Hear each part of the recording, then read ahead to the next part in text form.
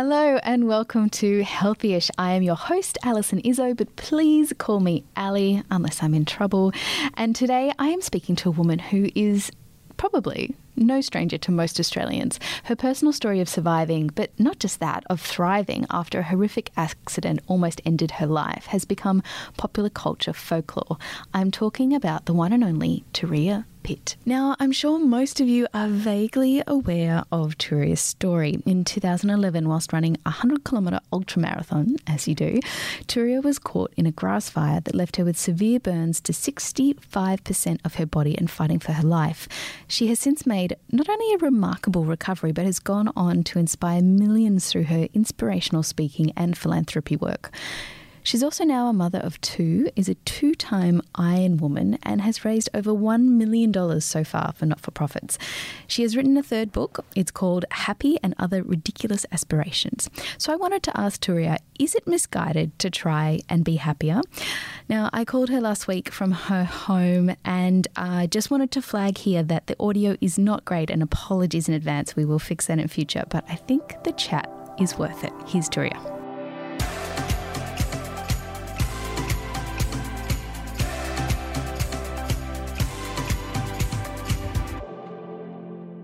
Turia, thank you for joining us at Healthyish. How are you? I'm going good. Thanks so much for having me. Oh, absolute pleasure.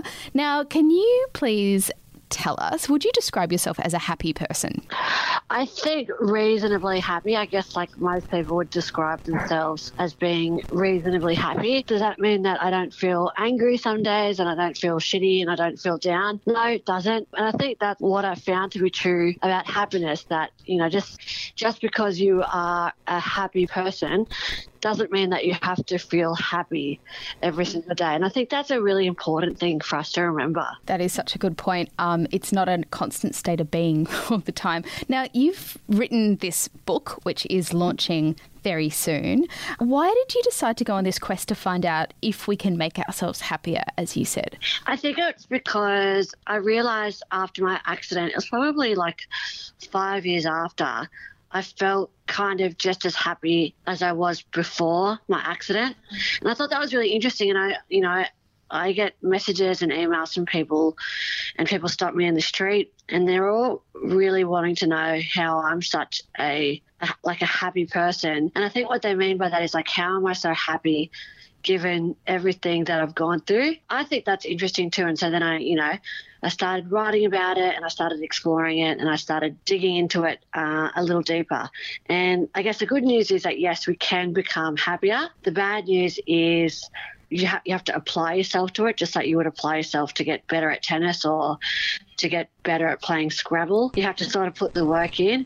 The third thing I learned was that part of being happy is accepting that it's okay to not be happy sometimes. Yeah, that's a good point. So you spoke to a huge number of people in this endeavour. Tell me, what did you learn, or were there any common themes amongst what people were saying that you were interviewing for this book? I think really that when I asked people about what made them happy, it really was the small things. So a lot of people said, from Marie Forleo to Scott Pape to Mick Fanning to Zoe Foster Blake, a lot of them were happy or happiest when they were doing work that they like to do, when they spent time with their friends and family, when they went for a walk outdoors. It wasn't so much the giant events like going on holidays in the south of France or meeting Beyonce and Jay-Z for the first time. It was less of that type of stuff and more of the small, intricate, everyday details of people's lives was what made them happiest, which is such a good thing to know, yeah, especially given what the whole world is going through, facing this global pandemic, when people aren't able to travel, aren't able to go overseas, aren't able to do these maybe massive things that they would have done in the past. It's a stripped back, simpler life.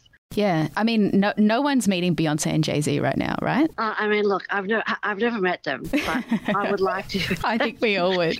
Absolutely. It's probably not going to happen in 2020. Probably not this year, maybe next year. But as you say, that is good that this is kind of attainable stuff that we can all do. So from all this stuff, is there anything that you have taken personally on and kind of implemented into your life to help your general happiness levels? Yeah, I think one of the things I do every morning is I do do a little gratitude practice. And it's really simple, but I'll just think of 3 things that I'm genuinely grateful for, whether that's, my girlfriend who dropped over a lemon poppy seed cake, or the mate that I caught up with in the surf, or, taking my son for a walk or something. I try to start every day off being grateful for those things. And I think what that does is, by focusing on the positives, focusing on the things that are going well for me in my life, it sets me up for my day in a really positive mindset, and that helps my day be better. And can you tell us, just lastly, you've been hinting at this on your Instagram, what is your secret podcast, and does it have a name? Because at the moment, I'm definitely going to be tuning in. Does my secret podcast have a name? Well, look, it's to do with happiness. I'll tell you that much. And people can get a copy of the podcast when they order the book and they put their receipt number in through my website. They'll be able to download the podcast. That is very pretty clever. Exciting, pretty secret, pretty top level detective stuff, but it's actually not that hard to access it, to download it. And yeah, I really enjoy doing that as well. Yeah, well, that sounds like a great incentive to go and buy your book. It is called Happy and Other Ridiculous Aspirations by Turia Pitt. It is available on the 15th of September, and I am going to guess that the podcast is going to be pretty good too. Thank you so much for joining us on Healthyish, Turia. No worries. Thanks so much for having me. Really appreciated it. On the topic, as big and as hard as finding happiness, Turia, like most things she does, makes it sound so easy. Apart from meeting Jay-Z and Beyonce, even she's realistic about that. But I do like the way she starts her day, so I might be stealing that in future. Stay interested in the world, people. Stay happy, and please stay healthyish. I'll speak to you soon. Bye.